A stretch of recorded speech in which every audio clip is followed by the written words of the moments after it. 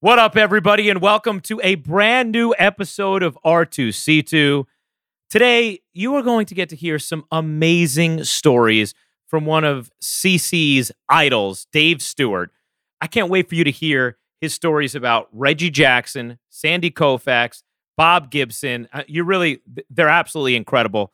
Plus, C officially declares the best player in baseball, and it is not who you think it is. That's part of Slingin Heat. It's all coming up right now on an all-new R2C2. R2C2 is brought to you by FanDuel Sportsbook, the official sports betting partner of the Ringer Podcast Network. Looking for a better way to bet your favorite sports online? If you can dream it, you can probably bet it through FanDuel Sportsbook. FanDuel offers spreads, parlays, money lines, over-under, props, and in-game bets, all in an easy-to-use app. When you win, you can receive your winnings in your bank account in as little as 48 hours through a safe and secure process. Check out FanDuel Sportsbook app today to experience sports betting the way it always should have been. FanDuel, more ways to win.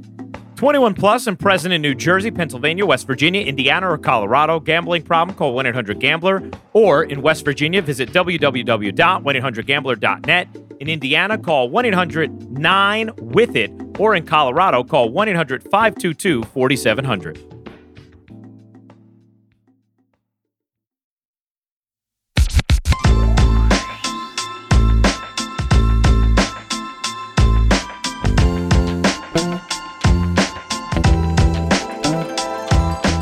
What's up, everybody? We back. Another R2C2. What's going on, bro? World Series edition, man. World Series edition. I'm out of breath. I thought I was in good shape, but I'm moving around and shit like I'm out of breath. What the fuck's going on? You're out of breath because of two things. One, you're nervous because we're about to talk to your childhood hero. Yo, so nervous, man. It's crazy. It's weird. I always climb up. I can actually talk to him. I don't get how I get around Shaq, around Stu.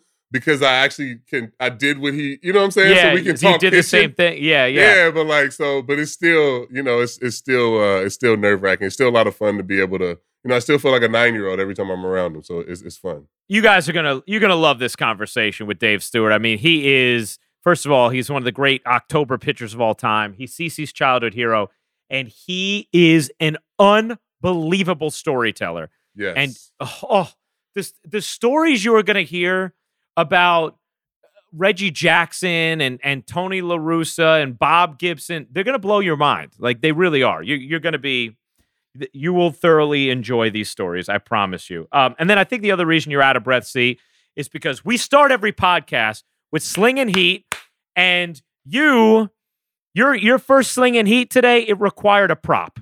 It did. And I'm a huge overreactor. So, anything happens, then I dub somebody the best of ever or, all of that shit. But I don't think this is an overreaction. My first Slingin Heat is that Mookie Betts is now the best player in baseball, guys. I love it. Look at your Mookie Betts jersey you're holding up. You see that? You see that? You could never have gotten it if he was still with the Red Sox. But now... Ever? Are you kidding me? No chance. Now you can rock the Mookie Betts Dodgers jersey. I'm rocking that shit for sure. And I got it in a small size too, my new body. So I'm good with it. So you're saying Mookie Betts is the best player in baseball today? Yeah, man. Did you see? I mean, just watching him, robbing homers on the biggest stage in the NLCS, the way he can manufacture runs. I mean, there ain't really nothing he can't do out on the field. So yeah, I mean, the best players perform in October, right? Yeah. Did you just say best player ever or best player now? No, best player in the big leagues. Okay, right yeah. Best player in the big leagues. See, you know what? It's hard to argue. Look at the way he's impacted games during October. It's ridiculous. We all know how good Mike Trout is, you know what I'm saying? But we don't get to see him on the stage. And to see Mook to, perform at his best right now, it's been fun to watch, man. It's like a little brother to me. I had to go get the Dodgers jersey. And this shit showed up right on time, too. I've been waiting for this motherfucker the whole season, so perfect timing. You going to wear that tonight when we do our Pitchin' Foundation virtual watch party? Definitely wearing this shit tonight. Nice, man. I agree, though. You watch the way Mookie has impacted these playoffs. The defense, I mean, the way he's robbing home runs casually, the stolen bases like what we saw in the 5th inning of Game 1 of the World Series, the homers, the average, the eye. Red Sox fans have to be beside themselves watching this, knowing he's a homegrown dude. He won them a World Series, bro. You know what I'm saying? Like they don't think they're in pain watching what he's doing right now? I mean, I think to a degree, yeah. But I mean, it worked out. If he didn't win a World Series with the Red Sox, then you'd be even more pain. But he brought them a title. They got a parade out of Mookie. So yeah, I mean, he did his job. You know what I mean? Like he did his job for sure. But it's got to be painful. Chip. So I'm sure it's painful, but it ain't that bad because they can go look at that World Series and not feel bad. All right. What about your second Slingin Heat today, C? My second Slingin Heat is take our bets that we give you guys lightly. I love doing the FanDuel, but I felt so bad because people spending their money. Like it's one thing for me to lose my money on the Tennessee and Houston bet, you know what I mean? But like, yeah, just take my bets lightly because I felt like an asshole watching that game the other day. Hey, Tennessee came out looking really fresh. Let me tell you something. Picking the under didn't ever look good. That was right? fucking terrible. Derrick Henry is a fucking animal. MVP candidate, man. That big, that strong, and that fast, cuz he ran out of the frame from a linebacker and a DB. He's incredible. Wow, cuz I don't understand it. That shit is incredible. But I will say, and I appreciate the guilt you feel and the empathy you have, but you have been more good than bad in our picks. So yes, take it lightly. But I still think bad you're good. Last week. Whoever listened to my bet last week, I'm sorry. My bad. My bad. That is great. I'll be better this week for sure. Hey, C, how about I'm gonna give you the third Slingin Heat today, okay? Yeah. And it's this. You know, we are spending a lot of time starting to wonder about scheduling, how COVID's affecting that. Obviously, we see cases are rising, as is expected. Respiratory viruses, as the weather gets colder, that just is what happens naturally. And we're seeing that around the country and the world, and it is going to continue into winter. And we're wondering, when are we going to bring back these leagues? And most specifically with the NBA, right? Because they're the ones that are completely off their normal schedule. And there's some thought as to, okay, well, do you wait until you can get fans in the stands? Because you got to remember, these teams are losing money each game by not having fans in the stands. Every game. And it's one thing if you're talking about, you know, a short-term investment in the business like this past year was. It's hard to sign up for another season where you know you are just going to lose money every game, which is the reality financially for these teams if you don't have fans in the stands. So you want fans in the stands, but there's no obvious path to when that happens. So if you're the NBA, it's not like you can say, hey, if we start March 1st, we'll definitely be at 100% capacity. You probably won't be, and we have no idea. So the question is, do you say, hey, we're going to try and start as early as possible because there is no obvious landing spot for fans, and we don't want a huge gap of time off, and we do want to get back on a regular schedule? Or do we still think financially, hey, we'll take the ratings hits. We have long media contracts, even if we have to play the playoffs again at a displaced time and the ratings get slammed like they did this year. We will take the elevated odds of having more fans in the stands the longer we push it back. But as I propose this, I have a bigger issue. I set the stage to say that's kind of what we've been thinking about. This is what we haven't talked about yet, which is going to become the biggest offseason sports story. And it's going to be all of these leagues and unions are going to have to agree to another CBA addendum, another restart CBA, if you will. And that is going to be, as much as this last one was a monster and a bear to deal with, this one may be even more difficult because you're going to be dealing with more games, right? Potentially, but without fans. And then how do you divvy up the pot if I'm doing all my games? If I'm an athlete, I'm playing, let's say in baseball, 162, but then do I have to account for the lack of revenue because there are no fans in the stands? How are we going to come to an agreement on that? Because one thing when I'm only playing 60, it's different when I'm doing all my work, but we just don't have people to watch it and the revenue model changes. I think that is going to become a huge story for all of these sports. Maybe not the NFL but because they're fall, but baseball, basketball, look out. That's the bigger story than anything. Is the CBA and the getting the players to agree with the owners on the money situation. As far as starting, I think the NBA should start right away. I think they should not right away. I think they should start January 1st. You know what I mean? Try to get ready as quick as possible to start January 1st and go from and rock from there. I mean, and as you get into the spring, you may get more fans. You may have fans full capacity by the finals. You know what I'm saying? In June. But to get back on a regular schedule and end the season in June, to be then 2021, 2022 on a regular basketball schedule, if that's what they want, then they should start in January. But they need to start working on that CBA right now. I know baseball, I mean, we know how difficult it was for them to get this 60-game schedule. We know, sometimes the owners and, we know that they wanted to play 60 games. Let's put it like that. So we'll see what they come up with this time. And we'll see if the players will be able to agree to it. This will be something we'll end up talking about throughout the weeks to come because it is going to be, it's going to be a big story. The CBA more than anything, though. Yep. I mean, getting started back, I mean, that's one thing, but just actually getting the players to agree on, like you said, if I'm playing 162, cuz, you're going to have to pay me. Period. Right. I don't give a fuck who they're watching. If I'm playing every game, I need every fucking penny of what I'm owed. Sorry. And a lot of players are going to feel that way, and I understand why you do. And the owners are going to say, "Well, we're losing 60% of the revenue, so what do we do?" Or whatever it is. And it's going to be tough to find common ground. And I heard former players. Tex was on, saying that they need to play for the fans and blah blah blah.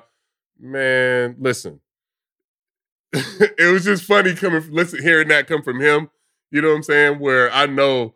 Most players, if you out there playing, you're putting your body on the line, you want to get paid for it, period. Yeah. So, yeah. I mean, if you're going to play a full schedule, you're going to have to pay me, period.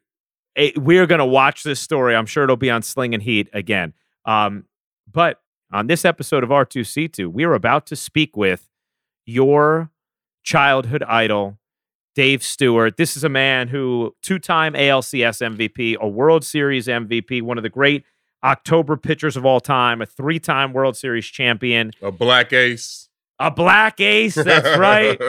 And one of the best storytellers I've ever heard. Just incredible. He is, and he knows everybody. He's been around everybody. He's had different jobs in the game, from being a GM to being an agent. So he knows everybody, man, and he's just fun to be around, and a huge inspiration to me. So, I thank him, greatly for being able to take some time out to come on the podcast for sure. So without further ado, here is Dave Stewart on R2C2.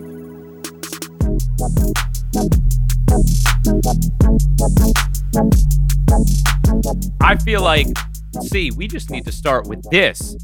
I mean, this is an all-time favorite player of yours, Dave Stewart, joining R2C2. I mean, I've heard Dave Stewart stories from you since we started doing this podcast. Right. So, I mean, first and foremost, what is it like for you to have a relationship now with one of your heroes, man? Now, it's really cool to have him be able to come on the pod, obviously. To be able to call him and, text him whenever I need is a cool thing. Like I said, I mean, everybody knows that he's my favorite pitcher, my favorite player of all time. So, the reason why I stepped on the mound was because of him. So, I feel like I owe everything to him. So to have him come on the pod is definitely a blessing, and I'm just happy to have him here for sure. Dave, what is it like for you when you hear CeCe say that, and knowing, what a big influence you were on him, and wanting to get into this game as a pitcher? It's just funny, the things that you never know, the things that you don't know. And what I mean by that is, I remember meeting CeCe as a young man.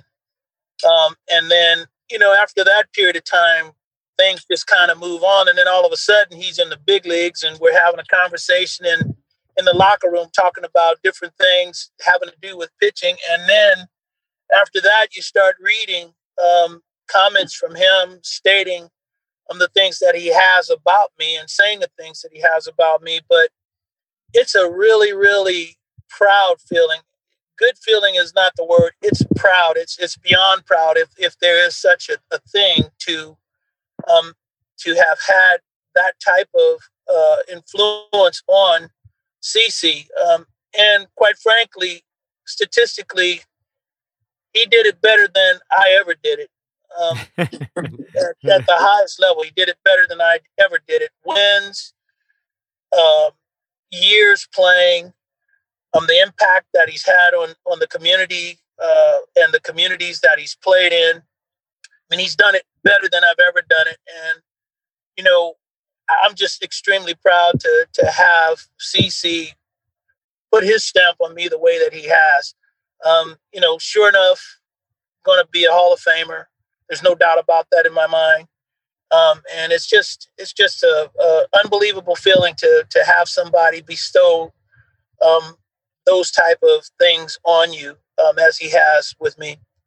You know what, the one thing about me always starting a foundation and doing the things that I do in the community and giving back is I want to be able to sit there, you know, 20 years from now and have a kid be like, yo, you came to my Boys and Girls Club. I did all of this stuff because of what you did for me. And it all started with, you know, him walking into my Boys and Girls Club. So, you know, everything that I do in the community, you know, giving back the backpack giveaways, all of that stuff started on that day. And if I can be that for just one kid, you know, I feel like, you know, it's all worth it. So, like I said, I mean, it's just been a blessing and very grateful that I've been able to, you know, have these type of people in my life and them have that type of impact on me to, you know, for me to be able to do what I've done in my career. Yeah, see, I think that's the coolest thing, Dave, that, you know, for CC, it starts with him meeting you at the Boys and Girls Club. As a young kid, it's so cool. It's not, you know, it's not just, hey, he was watching you from afar. No. He met you, and that had this huge impact. And I mean, I'm sure when you're going and you're doing that type of thing, right? Like, that's the exact story you want to hear about. You have this interaction, you inspire this young kid, and he goes on to live out his dreams. I got to be honest, man. When I got involved in the Boys and Girls Club, and even as a youngster, you know, it was a place for me to go. You know, I'm from a family of 8 kids. My mother pretty much raised all of us. My father passed away. And so it was a place for me to go. My sister worked there, and then she brought me into the club. And, you know, if not for the club, I would have, who knows what path I would have gone down. The boys club at that time in my life was exactly what I needed to keep me on the right path. And so my only intent was to just be sure that I gave other kids the same opportunity that I had when I was growing up. And eventually I eventually was on the national board of directors for the Boys and Girls Club. I still serve as an honorary board member in the Bay Area. So, you know, I was trying to give back in the way that the Boys Club had given back to me and try to have other kids feel the influences that the Boys and Girls Club had on me. And that's how I ended up there on that night. That's really cool. See, I mean, I think I always hear you talk about, and our audience always hears you talk about the Boys and Girls Club and the influence it had, and just hearing Dave talk about the impact it had on him. But see, give us an idea of what, you know, why it was so critical in your life and what those experiences were like and why it influenced you the same way Dave just talked about it influencing him. I mean, exactly what he just said. If it wasn't for the club, you know, after school, I would have been going, you know, hanging out on the corners. I would have been going hanging out in the street. So it was always a safe place for me to go get my homework done, like have good mentors. Like the first time I ever went camping was at the Boys and Girls Club. First time I ever went to an A's game was at the Boys and Girls Club. First time I ever went to a Warriors game was with the Boys and Girls Club. So all these different type of experience, you know, getting out of Vallejo came from the Boys and Girls Club. And if I signed up to go to that club, you know, who knows what I would have gotten into on those days in different situations. So the club was a safe place for me to go. And I started going from the first grade all the way until I started playing high school sports. So it's just a part of who I am. You know what I mean? So I relate to the kids at the club in any Boys and Girls Club in America better than I can, you know, anybody. So I know what those kids are going through. So, yeah, I mean, I owe my life to the club. And like I said, it's just a very, very safe place for you to go and be productive as a kid. we have got to tell you about our new favorite bet concept this season, same game parlays on FanDuel Sportsbook. It's pretty simple. All you have to do is combine multiple bets from one game into a single parlay. This way, the payouts are even bigger when you win. What's cool, too, is FanDuel will refund the first same-game parlay you lose on any NFL game each week up to $10. That means you can bet a different parlay risk-free every NFL week all season long. Now, C, as you heard earlier in the episode, he feels a little bad about not getting his pick right last week. But today, you're going to win no matter what, sort of, because me and C are going opposites. We're both looking at Bucks at the Raiders, but I'm taking Tampa -3. C is taking the Raiders +3. I like Tampa's D, what they did last week. Brady getting a little rhythm, seeing Gronk back involved. I do think they're a good team, and if they play defense like that, they'll be real good. And we know C is a Raiders fan, and he was happy to be getting points at home. The same game parlay I'm going to add to it is Tampa scoring more than 27 points. Tampa over the 27 plus the Bucks -3. That is my same game parlay. If you like our picks, go ahead and bet them. And with your first NFL or World Series same game parlay of the week, you'll get $10 back if we don't win. Now, there's one catch. FanDuel is the only sportsbook app that has these same game parlays. So if you don't already have a FanDuel account, just use the promo code R2C2 when you sign up so that they know we sent you. That's FanDuel Sportsbook, promo code R2C2. 21 plus and present in New Jersey, Pennsylvania, Illinois, West Virginia, Indiana, Colorado, or Iowa. Refund issued as non-withdrawable site credit that expires in 7 days. Max refund $10. Terms apply. Gambling problem? Call 1-800-GAMBLER. In West Virginia, visit www.1800gambler.net. In Indiana, call 1-800-9-WITH-IT. In Colorado, call 1-800-522-4700. And in Iowa, call 1-800-BETS-OFF.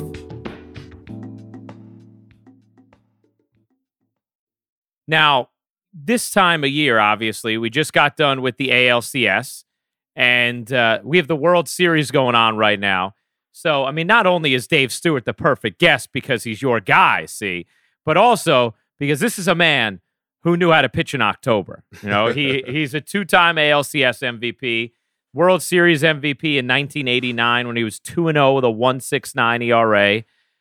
Dave, when you think about this time of year, these particular moments, why or what was so key to you elevating and pitching as well as you did in these big spots? Like, what are the keys to being able to thrive when the pressure's on and the stakes are as high as they are in October?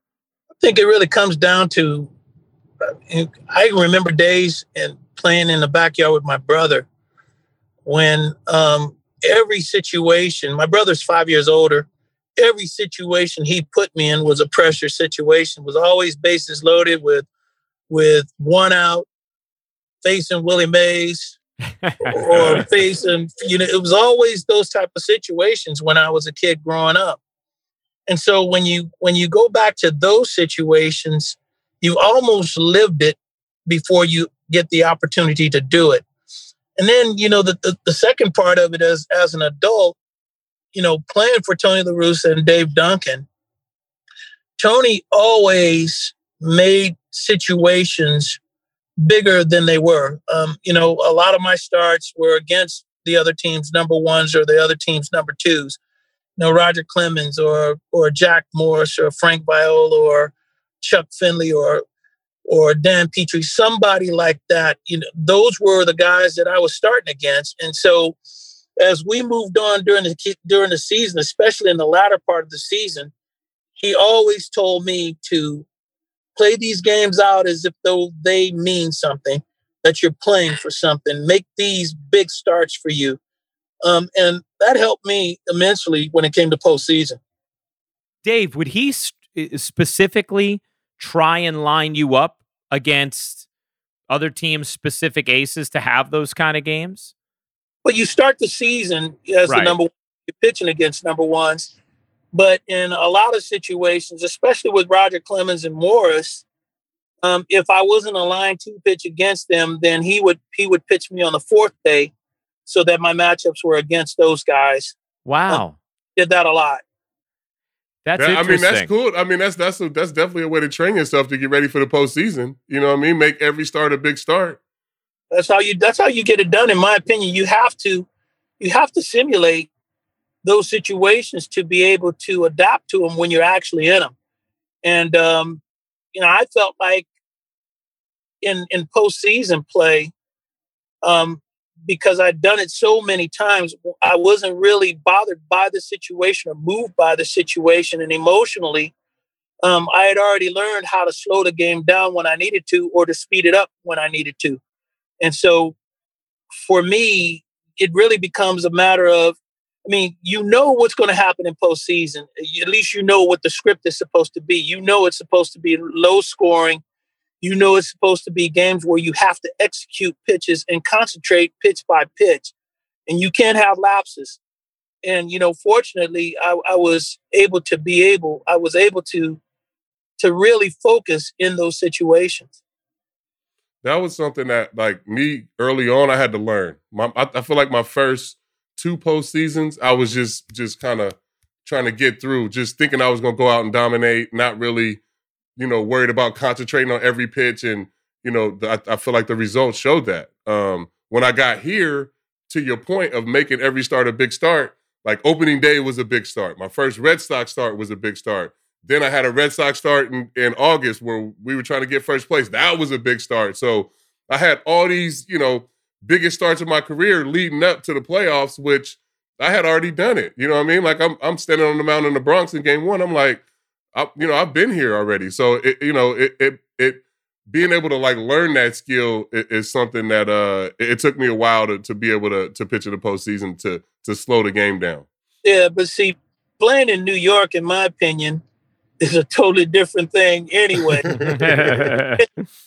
If you can play and pitch in New York, you can play and pitch in anywhere. So, in my opinion, it seemed, and I never had that experience. The one experience I had to come to New York, I ended up going to Toronto. Mm-hmm. New York was competing with Toronto for my services in '93. Everybody that I've talked to about playing and pitching in New York is, if you don't go in there with the right mindset, it's going to be a difficult time. And New York has crushed some big guys, man. Yeah. Randy, one of the best to ever take the mound, couldn't pitch in New York. So I think playing in New York prepared you as well. Yeah, for sure. Was it any added pressure, like pitching in Oakland, like being at home, like all of that, that pressure? Because that can be tough too. Man, you from the area, so exactly. Me pitching at home, man, it was just an opportunity, man, for me to talk mess to all the cats that have been talking mess to me. And growing up, man, it was my basketball coach. His name was Johnny Burke, and he kicked me off the team twice in one season. told me I was never gonna be nothing. So I ran into Johnny over at Gregory Pete's place one night, and I said, "So what's the deal now, man?" So he turned it around on me and told me that him kicking me off the team made me the man I grew up to be.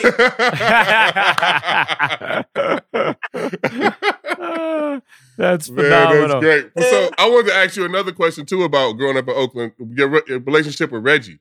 I know you had a relationship with Reggie Jackson when you were younger, growing up, going to the stadium. Can you tell us about that? Shoot, I have a relationship with Reggie. Yeah. Reggie calls me his little bro. I met Reggie, man.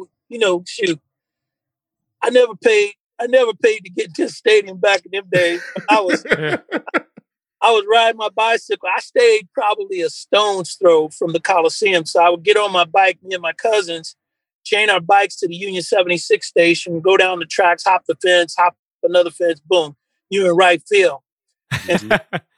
And so we were laying out in right field through BP, and balls were being hit. And Jack had his back to the infield, just waiting for us to stick our heads up.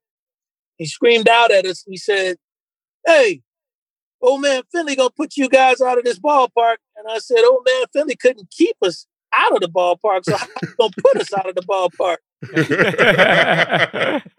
So that was the start of it. And then after that game, it's crazy how things happened because I ended up playing with Rick Mundy. Rick Mundy ended up being my teammate with the Dodgers. And so Mo hit a home run that night, and my cousin Kevin caught the ball, and we waited after for Rick Mundy to come out.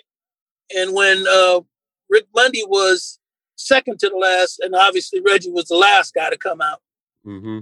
And so Mundy, we asked him for the autograph, and he told us, asked us, "Well, isn't the night a school night?" He said, we told him, "Yeah, tonight's a school night." He says, "I'm not giving you an autograph. You need to go home and get yourself in bed and get ready for school tomorrow." My cousin Kevin called him an asshole. And so Reggie came out after that, and Reggie said, "Oh, you that young punk that was talking all that mess in right field to me." And so he said, "Where y'all live?" And we told him where we live. And he asked us, he said, "Hey, do you need a ride? We'll give you a ride to your house." And I said, "No, man, we got our bikes chained up over at the Union 76 station." I said, "Besides, my mother said, don't ever take rides with strangers." So we got our bicycles, but he was driving slow, followed us all the way to our houses until we got to the house. Next day, about 4:00, he was passing down that same down our street, Havens Court, looking for us. We were at the ballpark again. And so our meeting and eventually friendship came from just seeing him out, hanging out in right field. And then eventually he was leaving us tickets to sit with him or sit with his girlfriend at that time. And then I never saw Reggie again past once I graduated until we played him in the World Series in 1981. Wow. And at that time, I had grown, matured, face had matured. He didn't know who I was, man. So he wasn't having a good series, man. So I was there with my son, Adrian, and we were at Dodger Stadium, and he was taking extra BP. And so we were walking in the stadium, and I said, "Shoot, man, let me go over here and reintroduce myself to him so he'll know who I am." And I walked up on him, and he stepped out of the cage, and he said, "Hey, don't you know I'm here trying to get my preparation in? You wait my preparation time, man. And plus you play for the Dodgers. I don't have no time for the opposing team. You wasted my preparation." I said, "Reggie," I said, "Man, it's little Stu." He looked at me. He said, "Little Stu?" I said, "Yeah, man." He said, "Oh, man." And we've been in contact, communication ever since. That is an amazing story. Like, amazing. Oh my gosh. Yeah, that's how we got reunited. And I know, and I've been around Reggie, and if you catch Reggie on a good day, you catch him on a good day. Mm-hmm. Catch him on a bad day, you catch him on a bad day. But I can tell you this, I've never had a bad day with Reggie Jackson, ever. It's always been, as he said, it's been like a brother-to-brother relationship. I call him and talk to him about different things today. And he calls me. I don't miss his birthday. He doesn't miss mine. That's our relationship. That's unbelievable. That's awesome. That story is incredible. Absolutely incredible. Now, I gotta go. I gotta go back on the non-Reggie part of the story, Dave. It was Rick Monday who did not sign the ball. Is that right? And then did you tell him about that when you played with him? You know what he told me? It was in 19. My first spring training was in 19. That was my first time I pitched in a big league camp. It was in 77. And so I saw Rick Monday. And when I saw him, told him, I said, "Hey, man, you were an asshole, man, when we were there." So he said, "Who are you?" Because he didn't know me. It was my first big league camp. Plus, I had that big number on. When you come into your first big league camp, they give you an 80. So I had that 80 on. I was in big league camp, and he said, "Man, who are you?" I said, man, you used to play for the A's. And I started naming off all the players on the team. And I said, one night, your first major league home run, me and my cousins were waiting outside for you. And you were the second to last person out, wanted you to sign the ball, and you wouldn't sign the ball. So he said, I remember now. He said, you called me an asshole. I said, I didn't call you an asshole. I said, my cousin did. He said, well, I'm just telling you now. He says, I may have been an asshole then, but you're an asshole now. And don't ever ask me to sign a ball. And he ended up that day giving me a nickname of Vegas. And I still don't know why he gave me that nickname, but Mo and I, man, we're close now too. That's funny, that man. Is amazing. But by the way, how incredibly random and hilarious is it that your cousin catches his first home run ball? It's crazy, isn't it?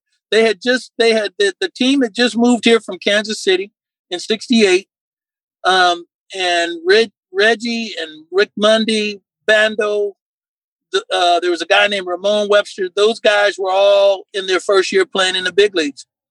And my cousin we were there opening day. And my cousin caught his first home run ball. That's when the Coliseum was actually a nice park too. Like before they built Mount Davis up there. Yeah, man, it was a great park. You could see the Oakland skyline and everything. It was a great place to play baseball. A beautiful place to go and watch a game. It was, for sure. Yeah, what do you remember about going and watching the A's when you were a kid? Like you said, it was a beautiful place to watch the game. Like it was, the park was wide open. It wasn't that big section in the middle. Yeah. So you could see like the mountains, and it was this dude named Crazy George that used to be all over the place with he had like this drum, and he'd be on top of the damn speaker over here, the speaker over here, and it was so loud in there. I remember have you been to the Coliseum before, Ryan? I've been to this incarnation of it, yes. Yeah. It was loud. So I just remember it being so loud. Obviously the A's being really good, and like every time we went to the game, they won. So it was always a good experience, you know what I'm saying? You know what's funny though? You asked Dave about pitching at home and what that was like, and I can remember the first time I went to the Coliseum was actually your first start back there as a Yankee. Yeah. And you pitched well. You guys won, but up until that point, I'm pretty sure you hadn't pitched that well in Oakland, and it was like a thing, right? It was like you wouldn't pitch good there. So when you asked the question to Dave, it made me wonder, was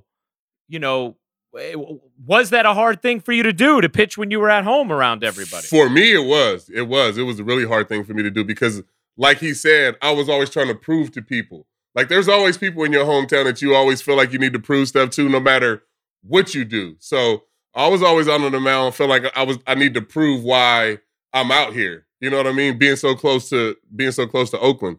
And it never worked out. I have the highest ERA in my career in that stadium. I don't know what I did. Like, it was always grand slams, homers, 7 walks a game. By the end, I would just try to skip that trip. Like, just let me pitch in Seattle. Because we would always go Anaheim, Oakland, Seattle. I pitch in Anaheim and then in Seattle. Let me skip Oakland. That is hilarious. That's great. Hey, Dave, when you're pitching in the 80s and then, throughout to the mid 90s, if you were going to name a hitter or two who gave you the biggest trouble, or who, you were like, oh gosh, this is the toughest guy for me to get out, who are the hitters that come to mind?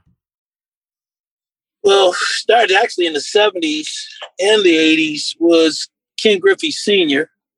And then Ken Griffey Sr. passed that same bat to his son, Ken Griffey Jr. Because, Ken Griffey Jr.'s first 2 major league hits were off of me at the Coliseum. I didn't know that. I did not know that. Yeah. Know that. So I was getting spanked by father and son. I told Junior, I said, he must have given you the scouting report. He said, man, my daddy just told me, man, the lower you pull that cap down, the madder you get. So he said, I was just up there trying to hit the first thing across the plate. And then Paul Molitor was a tough out for me, a really tough out for me. And then a guy that you wouldn't even think about, who has the most home runs off of me, was Greg Vaughn. Oh, wow. Greg Vaughn. Wow. That's interesting. That's one of those cases, man, where the more you tried to get him out, or more I tried to get him out, the more mistakes I made across the middle of the plate. And he wasn't missing those mistakes. That was Evan Longoria for me. Oh, there you go. Mean, I was like, the one time he hit a triple, I was like, man, I'm going to start throwing the underhand to you because, I mean, I'm out here just wasting pitches. Just go ahead and do what you're going to do because I'm tired of, like, trying to rack my brain, trying to get him out. I would go into games and be like, I'm just going to throw him all sliders today. And he would still go 3 for 4 with a double and a homer. Oh, man. You guys have something that you both have in common is being workhorses, right? In addition to the postseason success that you each have had, you were known for that. Like in an era where guys were increasingly going shorter distances, you're going 8 innings, you're throwing complete games, you're going 7 2/3. I mean, I remember you had a stretch in 2009 where I forget how many straight starts it was. You completed at least 7 innings when people weren't doing that anymore. And Dave, you go through a stretch in 88, 89, 90, where 3 years in a row, you face more batters than anybody in baseball, and you're throwing 275 innings and 260 innings and 265 innings. I think sometimes we underrate that part of the equation, right? Just the fact that you're giving your team innings. How much pride did you have in that, Dave, knowing like, hey, I got the ball, I'm going to finish this, or I got the ball, bullpen's basically getting a day off when I'm on the mound? Well, I'll go back to Tony again. Tony, at the beginning of every year, always stressed how important it was to make your starts and to be dependable. I, coming into the big leagues, took a different path than CeCe. I started out in the bullpen with a strong desire to want to be a starter. And so in 86, when Tony came to this team and he gave me the opportunity to be a starter in that rotation, I was ready for that situation and wanted it. And once things started rolling the way they did, I wasn't willing to give it up. The most important things for me were not wins. The most important thing for me was pitching innings. Because if you pitch innings, you're going to get your wins. And so I think the one year that you mentioned that I had 275, that was the year I told him I was going to pitch 300. And he started taking me out of games, man. And I think that year, truthfully, I probably had close to 200 innings at the break. Wow. And he started taking me out of games after 7 innings. I was steaming. Because you'll see in that year I had complete games too, but yeah, you have 14 of them. Yeah, so I'm a strong believer that if you can pitch deep in the games, it makes your bullpen that much better for the guy the next day. Mm-hmm. And if he pitches deep, it makes it better for the guy the next day. And so for me, it's all about. And I'll tell you another thing, truthfully, and Sandy Koufax told me this. A quality start is when you're shaking the hands of your teammates when the game is over. And that's what I live by. So it was important for me. It was a badge of honor to pitch complete games, to pitch a lot of innings during the course of the season. And Tony said, well, he was concerned about, my career and how long I'd be able to pitch. And my only concern was having the opportunity to be out there. And then I'll worry about my career as things happen. But while I'm in this moment, let me live in this moment. Let me do the things that I'm capable of doing. And if I pitch for 10 years or 15 years or 20 years, then so be it. But, I want to do it the way I want to do it. Man, that's crazy. That what he just said is what I was telling everybody when I was pitching in Milwaukee on 3 days rest.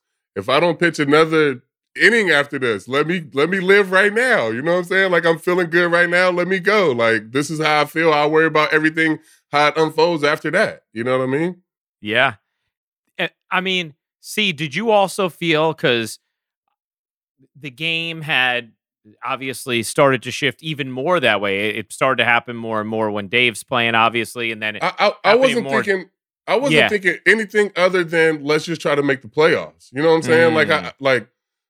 Like when I was whenever I was in the moment of pitching, like I didn't never thought further than that game or this series or the season. You know what I'm saying? Like I was always just trying to stay in that moment. And if I felt good in that moment, you best believe I'm gonna take the ball 3 days later if you need me to. And then 3 days after that if you need me to. And if we got to go 0-9, we only got 3 starters because we got off days. Guess what? I'm gonna take the ball game 1, 4, and 7. You know, it is what it is. Yeah. But did you also did you have that, like, that pride of knowing, hey, when I take the ball, bullpen's getting a day off, or like we're only using Mo, or I mean, because you're throwing 8 innings, when people aren't doing that in 2009. No, I was trying to. Yeah, I mean, like he said, like Stu said, quality starters when you standing out there shaking hands after the game with the catcher. You know what I mean? That was the only way I measured a quality start. And after that, you know, I was trying to figure out how I was going to do it again. So, you know, I was always trying to pitch as deep as possible into the games. And, you know, if that's 115, 20 pitches, you know, I can take it. No, it's crazy. It's crazy. And C just made a good point. You pitch a good game, and then you don't really get a chance. If you're doing it the right way, you don't get a chance to enjoy your work because the preparation for your next start begins the next day. Mm-hmm. And now you're dissecting and figuring out your game plan and going back over everything that you've done against that particular team for a career and what's made you successful for them. The guys that do it right, they don't have a chance, man, to, you know, pat themselves on the back because the next challenge starts right away. And so, I mean, that was a really, really good point that you made there, man. You just don't have time. You don't have time to sit back and relax because it's going. 20. You got 35 starts to make. You know, one year I had 37. So you gotta get yourself prepared and ready. You've got your physical preparation, but the mental preparation to grind. You know, when you're a number one starter, there's a responsibility on you that nobody can even imagine. And it's the responsibility of hope when you come in the clubhouse and your teammates are looking at you when you've lost 4 straight and they're looking at you to be the guy to end it. It's starting that first game in the playoffs. It's starting that first game of the World Series. It's the beginning of the season when people are saying, and they're chalking you up and they're marking you down. C's going to start 35 games and we're going to get 16 W's out of him. You know, that is a huge responsibility that no one can possibly understand unless you wear those shoes. Did you ever have a situation where let's say, hey, team's struggling or whatever, it's just a game you need to win. You got the ball. And do you actually verbally say to your teammates, fellas, don't worry, I got this. I got you today. Like, did you ever actually verbalize that to teammates at any moments? I only did that one time in my career. We were playing the Toronto Blue Jays in 1992. It was actually the last start I ever made for the A's in 1992 playoffs. And Dennis Eckersley had given up a bomb against Robbie Alomar. We're down 3 games, 2-1. And the guys are wondering if we're going to get on the plane to go to Toronto for that next start. So we got one more home game, and I mean the clubhouse was quiet. Usually after the game we got music playing. Win, lose, we got music playing, people talking mess. Yeah. This day, everybody was quiet, and Mickey Morbido who's our traveling secretary, had said, "Well, I don't know what we're going to do tomorrow, as far as how we prepare to travel, or if we're not going to travel, he said the best thing to do would just be make sure you pack your stuff and just have it here. And if we go, we go. And then that's when I stood up, and I actually stood up on the food table, and I said it. I said, hey, tomorrow, you guys be prepared to go to Toronto. If the sun shines, we're going to win a baseball game if I'm on the mound. So be ready to go. And Toronto, man, somehow, because I saw Joe Carter coming into the stadium. This is one of those moments that you never forget, but I never really thought about it.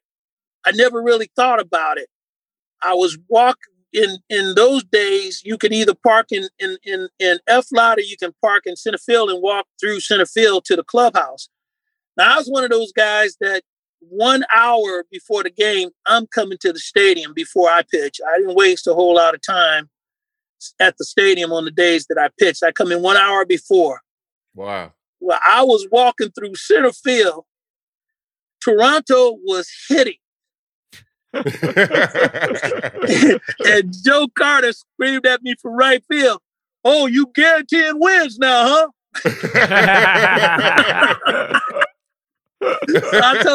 I told Joe, I said, "Hey, Joe, just be ready to hit, baby. Be ready to hit." That's awesome. And you go and you throw a complete game and you guys win. I did. I sure did. Yo, Stu, I wanted to ask, I know, obviously I looked up to you and, you're my idol on the mound, but who were your guys that you looked up to growing up? Who were the guys that you really looked up to? Who were the guys that, some of the Black Aces, obviously were part of that group that you really looked up to? Well, see, my main dude, he just passed away, Bob Gibson. Was the main guy for me when I was growing up. He was the guy that, my folks, my dad in particular, brought me to every baseball game that I ever went to when I was a kid. And he always told me, because I didn't get a chance to see Don Newcomb pitch. So he said, this is the guy. If you ever decide you're going to be on the mound, if you ever decide you're going to pitch, this is the guy. So Don Newcomb was not Don Newcomb, but Bob Gibson was the number one guy for me that I really admired and wanted to be like, and I wanted to do everything that he did. That was the guy for me, Bob Gibson. Did you develop? I mean, what kind of relationship did you have with Bob then in the years after you rose to prominence, Dave? I had the opportunity to meet Bob Gibson through Reggie Smith. Who had played with Bob.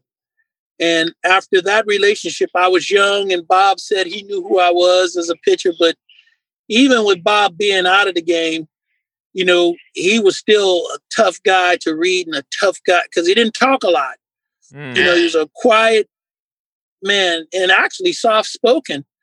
And so he didn't talk a lot at that time. But as time went on and I got older in the game and started establishing who I was in the game, I had opportunities to meet him and be around him a little bit more. And, he would, if you asked him about stories that you heard about him, he would share those, but he wouldn't openly tell you things about himself. We talked about the Negro Leagues, and one of the things that he talked about, even though it only happened for a year, was when he played for the Harlem Globetrotters. We got to talk, and that really is one of the first times that I can remember him carrying a lasting smile and actually laughing about those times that he played with the Globetrotters. And then later on, we did a 20-win card show, actually in New Jersey, see? And we drove in from the airport together, and we rode back to the airport together. And I remember asking him, I said, Gibby, I got a question for you. He said, what do you want? I said, and I said, you got to tell the truth, man. I said, you hit a lot of people, man, in your time. I said, how many of those were intentional? And he looked at me like, and I never hit anybody on purpose.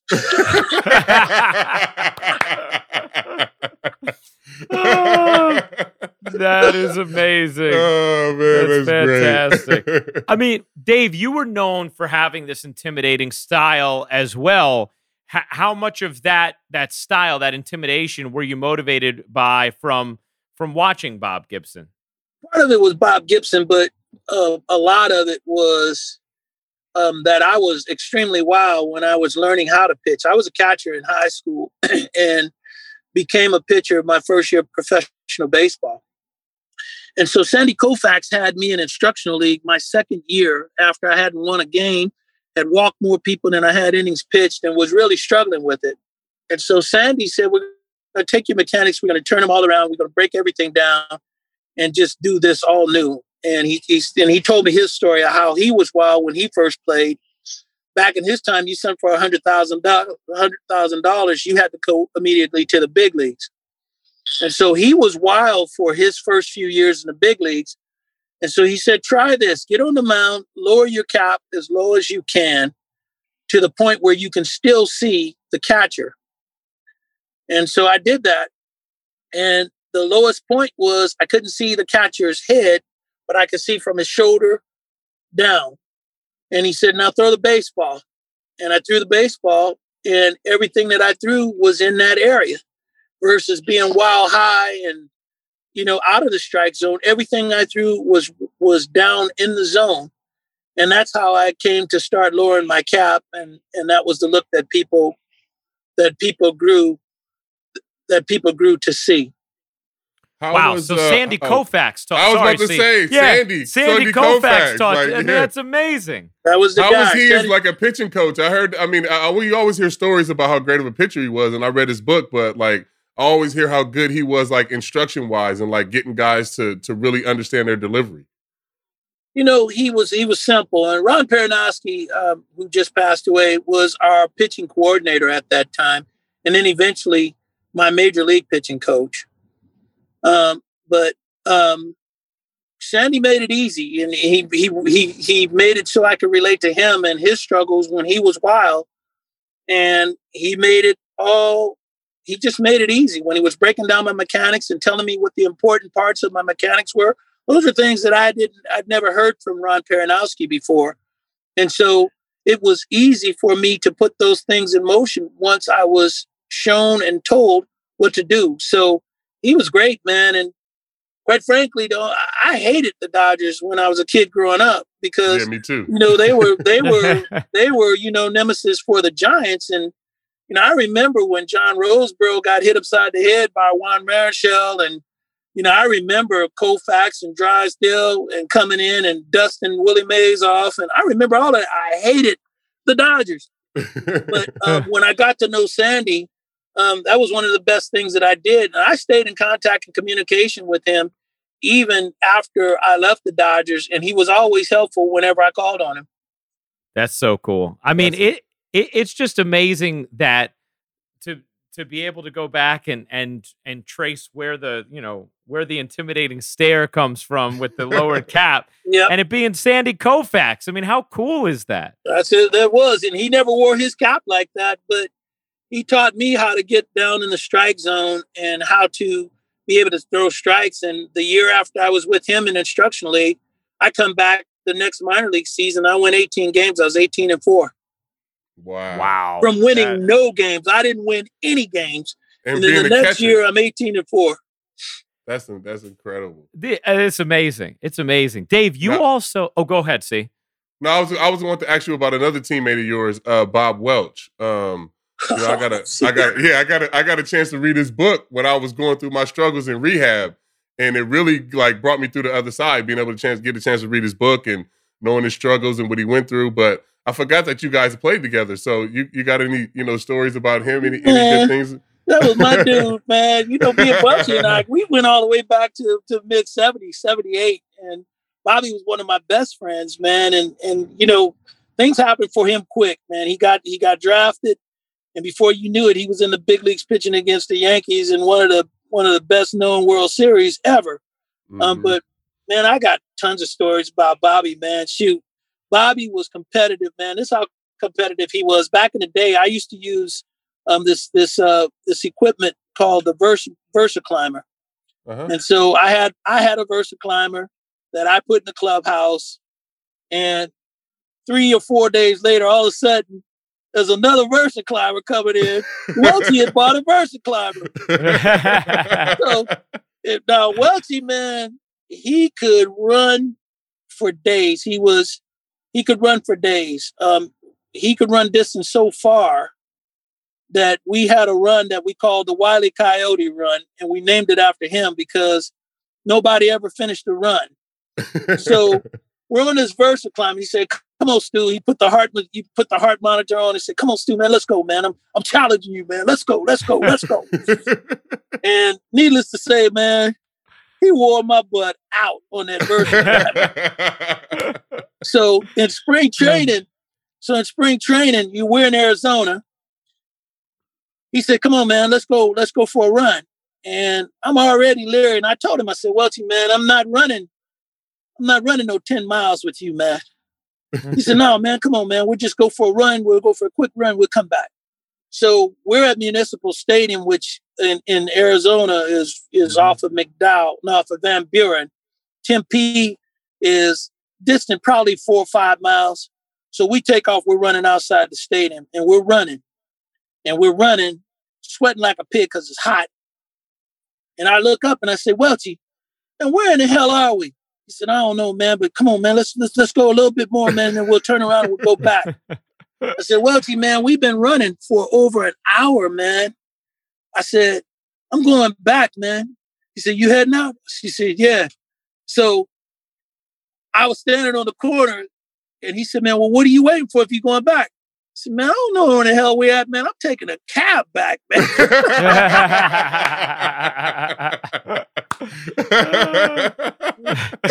And I literally held a cab back, man, to get back to Municipal Stadium. That's an amazing story. Dave, you were ahead of your time with the Versa climber, man. LeBron James is all about the Versa climber. Oh, man, I was killing that Versa climber until Welchie got me. Dave, these stories are incredible, and you're a man who not only had this remarkable success as a pitcher, but you also have had several different roles in organizations since. You've been in front offices, you've been GM, you've been pitching coach. You've kind of done it all. When you look at the landscape of today's organizational structure and sort of the way that I guess baseball operations has evolved and coaching has evolved and the game on the field, just what are some thoughts you have about the game today? Maybe some concerns, things you like, things you want people to be careful of, just about the state of the game today. No, it's funny. Last night I sent out a tweet, which, I'm not. I got to be honest. I'm not the best at Twitter. Yeah, none of us are. No. I was listening to John Smoltz, and Smoltz is a throwback Hall of Famer. I was listening to him talk about some of the records that these guys are breaking.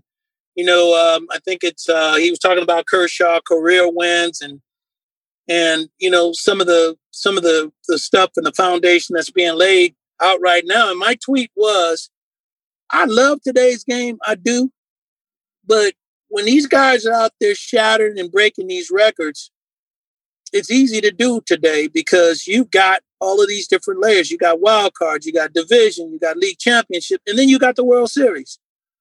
When most of these numbers were being put up, for example, by me, league championship, World Series is all we had. And so when you talk about 12 wins, if I'm not mistaken, I got 11 or 12 wins in postseason, and we didn't have as many layers as you got right now. And so, I just think that when you look at today's game and today's players, they talk about how much stronger they are, how much harder they throw. TrackMan has put guys in a position to look like everybody throws 100. When we were doing radar, when I was throwing, the radar would collect the information once it hit the catcher's glove, not out of the pitcher's hand. The fastest velocity that you're going to see is out of the pitcher's hand. And that's where TrackMan takes the velocity. It doesn't take it once it hits the catcher's glove between the catcher's glove and the pitcher's hands, there's probably a 2 to 3 mile an hour difference. So 100 might be 100, but 100, once it hit that catcher's glove, could very well be 96 or 95. And so I love today's game. I love how, baseball is trying to find a way to get young kids back into the game. I don't like the values of today's game. If we're being point blank honest, I don't like the values of today's games. I don't like the fact that you don't try to manufacture runs, that the home run is a big thing, and you're waiting around for people to hit the ball out of the ballpark versus manufacturing runs and moving runners, hitting and running, stealing. I don't like the fact that hitters aren't smart enough to outplay the shift, that you play into the shift instead of, doing what Tony Gwynn did for a career, which is hit the ball all field, spray the ball. I don't like the fact that 5 innings is acceptable now for starting pitchers. And that not only is 5 innings acceptable, but they have 100 pitches in 5 innings. And so, there's a lot of things about the game that I do love. There are a lot of things about the game that I don't love. I don't think that you should be giving awards out for this year's season. Shoot, you won a Cy. How do you feel about guys only throwing 12 games and winning a Cy Young? Only pitching not even 60 innings and winning Cy Youngs. It's not even that. It's just pitching in the same division. Like you pitched in the Central the whole time. Like the guy that's gonna win the Cy Young pitched in the Central the whole time. Like he pitches one game out of the Central, and it's against the Yankees in the playoffs, and he gives up 6 runs. You know what I'm saying? So, and even that pressure of pitching down the stretch with the Cy Young on the line. Like those are playoff games. Your last 3 starts in September, if you got the Cy Young hanging on your back, those are playoff. I don't care who you're pitching against; those are playoff games. So it's different. So that's my take on the game today. I love it, but there are a lot of things that I don't love about it because it strays away from what the real tradition of the game was about and why baseball was America's #1 sport for as long as it was. And for you, obviously me growing up watching your teams play, those A's teams, the athleticism and, manufacturing runs, bunting and running, you guys did hit balls out of the ballpark, but you can manufacture a run like Mookie did last night with, Ricky would do that all the time, first inning. You know what I'm saying? He gets on still second and third, ground balls 1-0. And that's the baseball I grew up watching and loving. So I understand what you're saying for sure. We took pride in beating you down in every way. If we didn't hit, we were going to outpitch you. If we didn't pitch, we were going to outscore you. If the games were equal and it was a close game, you can believe, man, we were going to steal bases, hit and run, open up holes through runners in motion, bunt. Shoot, I beat Roger Clemens 1-0 on a squeeze play. So, we did everything we could to win baseball games, and that's unfortunate in today's game where you got late innings, runners on first and second with no outs, and they're swinging away versus bunting runners over. That's the unfortunate thing about today's game. The one thing that I think from an entertainment value that's missed too is when you don't have that stuff, the game isn't as exciting, right? Like that's the other thing you're missing. It's not just like, okay, well, is this the most effective strategy? The game is not as pleasing to the eye if all of a sudden I don't have that kind of running, right? And I don't have as much contact and I don't have as much action then. And now all of a sudden the game is not as entertaining, even if you wanted to be, okay, what's our best strategy to get to a win? Okay, but what about what's the best thing for the audience's eye as well? And that's another angle I think supports a little more movement, a little more running, a little more strategy as far as moving runners over, making contact. The game today, in my opinion, it's easy to play today's baseball. It's easy because there is minimal strategy. Managers now are getting their lineups sent to them by upper management. And the game for most of the managers in today's game is played by a script versus instinct and feeling for the moment. He's right. It's a lot easier to play in the big leagues today just because you only have to be good at one thing.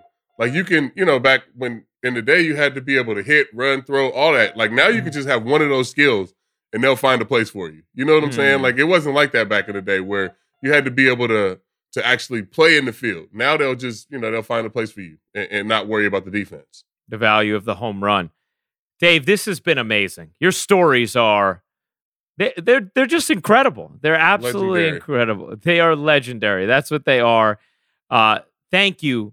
Thank you so much for coming on with us because, I've co-hosted with C and we know each other a long time and for years now though with the podcast. And I would say you come up like every other podcast. C is going to bring up Dave Stewart. It's going to happen. Hey, C, before we go, you want to tell Dave about some artwork that might be in your future? Yeah. I'm getting these tattoos on my legs. I'm getting like my favorite athletes growing up. So I'm gonna get you. I'm gonna get Bo Jackson, and then my cousin I grew up with. He's like my big brother. He passed away, but he played in the NFL for a little bit. So I'm gonna get those three guys as like my, those are the guys I looked up to, and the reason why I'm here. So that's my those are my next tattoos. That's a huge honor, brother. I hope before I die I don't embarrass you. You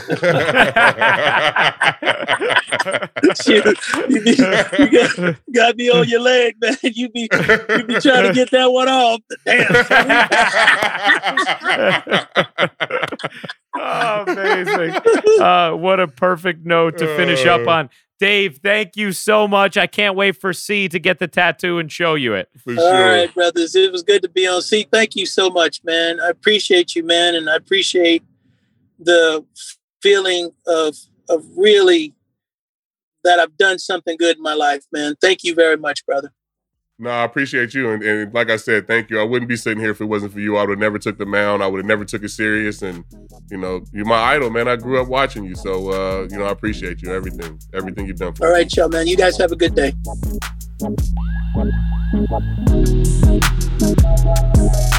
We'll see. Those Dave Stewart stories I could listen to all day, man. I mean, that Reggie Jackson story is mind-blowing, how insane meeting him as a kid and those interactions and then getting to go up against him in the World Series. I mean, just incredible. Right? Like, imagine, walking up to him. I mean, because we know how Reggie is. We know how Reggie is. But like Stu said, I've never had a bad day with Reggie either. It's all, it's all been great for me. So I couldn't imagine, trying to go up and reintroduce myself to him, though. But that's awesome that they had that relationship early. I knew that story. I just wanted everybody to hear it and just know the connection that, some of these people from the Bay Area have, with the A's and why we love that city and that town so much. Because the players that played there were a part of the fabric, a part of, us. And, going back to Stu, coming to my Boys and Girls Club, you know what I'm saying? Mm-hmm. Like the players were really in the community and that was something that really struck home with us, being from the Bay. And obviously it turned into, me doing what I'm doing now. So, I mean, it's great to be able to hear those stories and hear how it was passed down to you. Well, absolutely fantastic stuff from Dave Stewart. You guys know the deal. New episodes every Thursday. Download, listen, rate, review, get it on Spotify or wherever you get your podcasts. We also throw in bonus episodes, so you'll have one Thursday morning, and a lot of times you get extra ones too. Until then, peace.